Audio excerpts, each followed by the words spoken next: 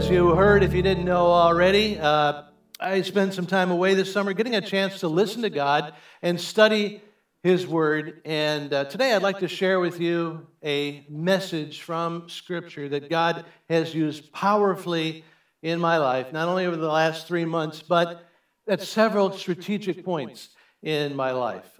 This comes from the last book of the Old Testament called the Book of Malachi, because Malachi is the name of the guy who brings God's word to his people. And there's a single theme that runs through this book. Malachi is about God resetting standards of excellence for his people. And feel free to use that. Feel free to use that, when everybody at the water cooler at work is, talking about Malachi. So, pipe up, say Malachi is about God resetting standards of excellence for his people. Yeah, it happens in my job. I don't know about yours. Anyway, God gave Malachi a message about resetting standards because his people were living lives of disastrous mediocrity, where their families were falling apart, their finances were a mess, and their lives were a tangle of stress and worries and anxieties and doubts and fears. And in Malachi, God reveals how this mediocrity in their lives can all be traced back to the fact that they have stopped aiming for excellence in their relationship with Him. And God gets real honest with His people with some amazing words that I think you can appreciate with a little in the way of background details. Hundreds of years before this message from Malachi, God instructed His people that they were going to have a two-way relationship. Like all healthy relationships, it was going to be give and take, give and take. And God says, I'm going to shower you, my people, with boundless blessings of provision and protection, and I'll give you my forgiveness and wisdom and guidance from my word. And then the people were to then express something back to God in several different ways, including an annual sacrifice of a lamb from their flock. And this lamb sacrifice was totally symbolic. It's not like God had a thing for mutton or something. It was symbolic of my gratitude to God for all that He gives, my affection to God for the way He relates to me, my appreciation for God's forgiveness, and my commitment to Him and a relationship to Him. But in order for all this symbolism to work, it couldn't be just any old lamb from the flock. I had to give God my best. And everyone with a flock knew what that meant. Everyone knew which of their lambs were the weakest and the sickest, which were in that middle group, and which were the best lambs, and which one lamb was the best of the best. And God said, best of the best. That's the lamb I want you to bring to me. But many of God's people were not aiming for excellence in their relationship with God. And God calls them out on it here in Malachi chapter 1, verse 8. When you offer blind animals for sacrifice to me, is that not wrong? When you sacrifice lame or diseased animals, is that not wrong? Try offering them to your governor. Would he be pleased with you? Would he accept you, says the Lord Almighty? Oh, that one of you would shut the temple doors so that you would not light useless fires on my altar. I am not pleased with you, says the Lord Almighty, and I will accept no offering from your hands. My name will be great among the nations. From where the sun rises to where it sets, in every place incense and pure offerings will be brought to me, because my name will be great among the nations, says the Lord Almighty. Do you hear the problem? The problem is that instead of searching their flocks looking for the best of the best lamb, some of God's people were doing the exact opposite. They were going through their herd, and you know what they were looking for? They were looking for this. They were looking for that lamb that was leaning up against the fence. And, this is the end. I feel so bad. And, that's the lamb that they were looking for, this diseased lamb. And they're saying, okay, here's the one I'm going to pick up and bring to God. They put it on the altar and say, there's your offering, God. Hope you like it.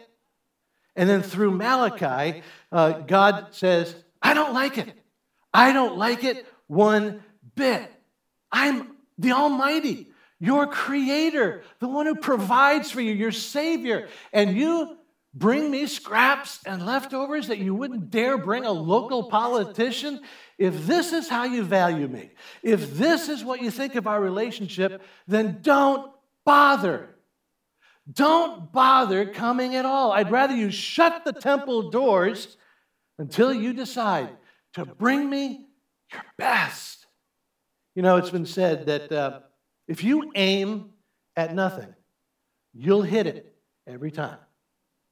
And when it comes to my relationship with God, there have been some points in my life when I was aiming at nothing in my relationship with Him. I related to God on kind of an autopilot.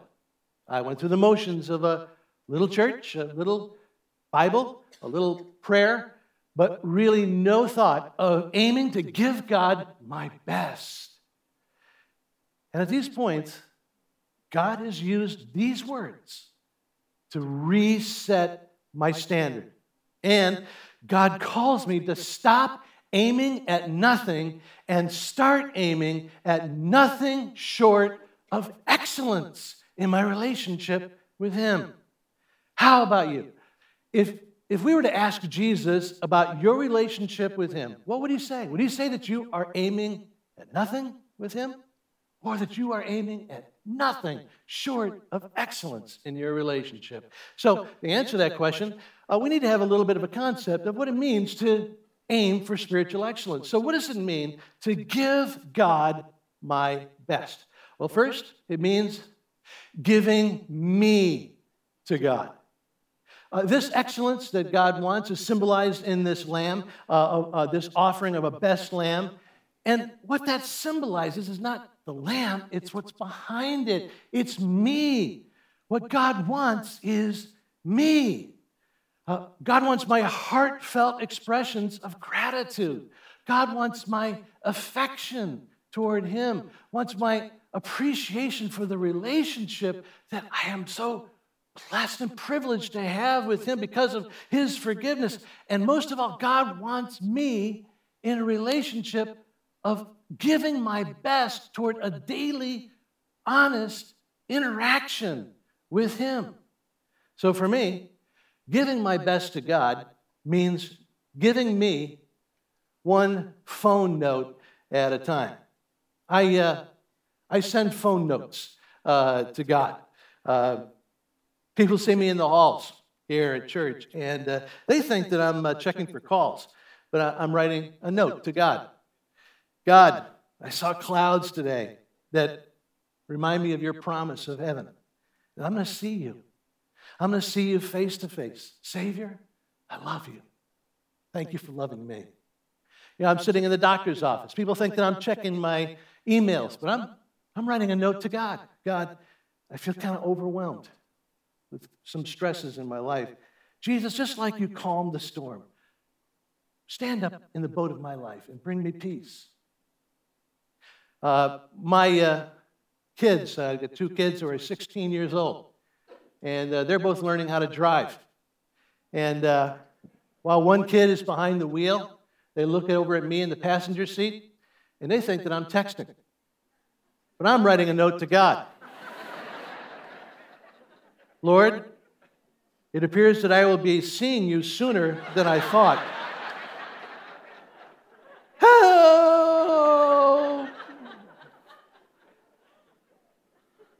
Actually, my 16-year-olds have now passed their driving tests, and they are 2 days away from being eligible for a Connecticut driver's license.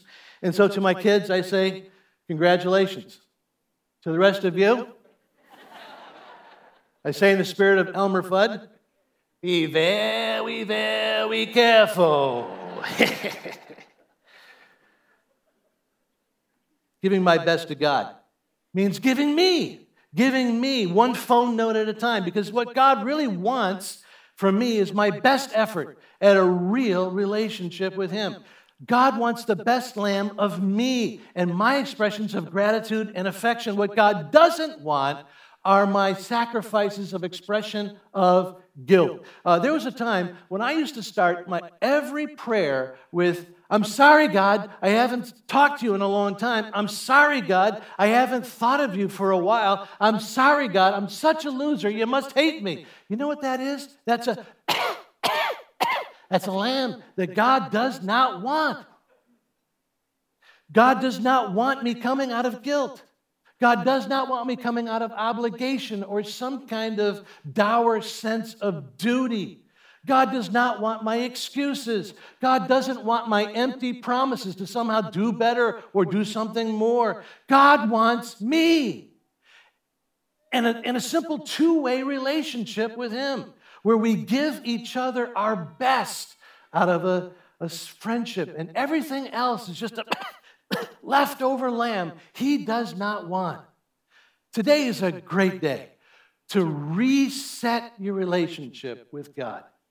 Are you aiming at nothing, or are you aiming at nothing short than excellence in your relationship with God by giving yourself to God? For you, maybe it's not, a phone note. Maybe for you, it's taking a walk with God and just listening to Him. Maybe it's communicating with God in your commute. Or maybe it's listening to God's word on the train and then doing your best to apply it to your life out of your desire to do your best. So the first part of giving God my best is giving me. Next, giving my best to God means living like God is worth my sacrifice. When a person brought God the very best lamb, God knew what it meant. God knew that person was saying, God, you are worth it. And God loves it when I say the same thing, by sacrificing my personal comfort. God loves it when I say, God, I know you want me to reach out to this person at work, but this person is so harsh and so hard to love, but I'm going to do it. I'm going to keep forgiving. I'm going to keep loving. I'm going to keep reaching out of a sacrifice of my best to you. Here's something else. In just a few verses in Malachi, God resets the standard for finances and giving God back my resources in worship to His work. God had strong words for those of His people who would not sacrifice a little of their personal comfort in order to give 10% of their income back to support God's work. He said, you are robbing me. And giving here at worship is part of giving my best to God. And I do mean me. I have been bringing 10% of my income to God here at Black Rock since I got my first job as a 16-year-old. I do it because it's a joyful way of expressing my gratitude to God, because I get a chance to see transformed lives through my offering. I do it because God makes it clear in Scripture that this is a sacrifice that is really important to Him. And today is a great day to reset, push the reset button in your financial world in order to give your best to God. And one other area where I can give my best to God is by sacrificing my leisure time. Giving my best to God means that I get serious about the 4 steps of spiritual growth here at Black Rock, where I prioritize worship by participating in corporate worship every week, by sacrificing to participate in a community group, by sacrificing to serve people inside and outside Black Rock, by continually seeking out what my next step is in growth through ownership. If I want to give my best to God, I must be willing to sacrifice a little of my leisure time. Instead of saying to God, God, I can't worship this week, I'm going to sleep in. God, I can't be in community. I need to follow my favorite TV shows. God, I can't serve in ministry and serve in some kind of ministry in the church because the Giants and the Jets need me to watch them live. And God wants me to enjoy leisure. But God loves it when I sacrifice a little bit of my leisure time and say, God, you are worth it. Last, giving my best to God means committing to a life of giving God my best. And the key word here is commit, because what was symbolized in that best lamb was a commitment. Will I give God that coughing leftover lamb, or will I give God my best? It was decision time. And it's decision time then, decision time now, when it comes to being willing to make a decision. Make a decision to commit myself to God. A few evenings ago, I was flipping through the channels, and I came to one of those Entertainment Tonight kind of shows, and I just stopped long enough to catch a segment about a comedian and movie star, Kevin Hart, and how he was recently married to his longtime girlfriend. And in this segment, there was a short interview with the groom, and Kevin Hart said, well, we did it right, you know. My girlfriend and I have been living together for 6 years now, and so we know our marriage is going to work. And of course, I applaud Kevin for getting married, but I paused. I paused at those words about that it's first living together with my girlfriend, that's doing it right. And I paused because not only does the Bible say something about this, but each year more and more research piles up that says that living together before marriage is not right. And I know I'm speaking to some who are living together now, or that you lived together before you got married. I want you to know I love you and God loves you. God has a great plan to bless you, and I'm not speaking from a place of judgment. But I wanted to share a little piece of research and hopefully explain how it connects to what we're talking about today.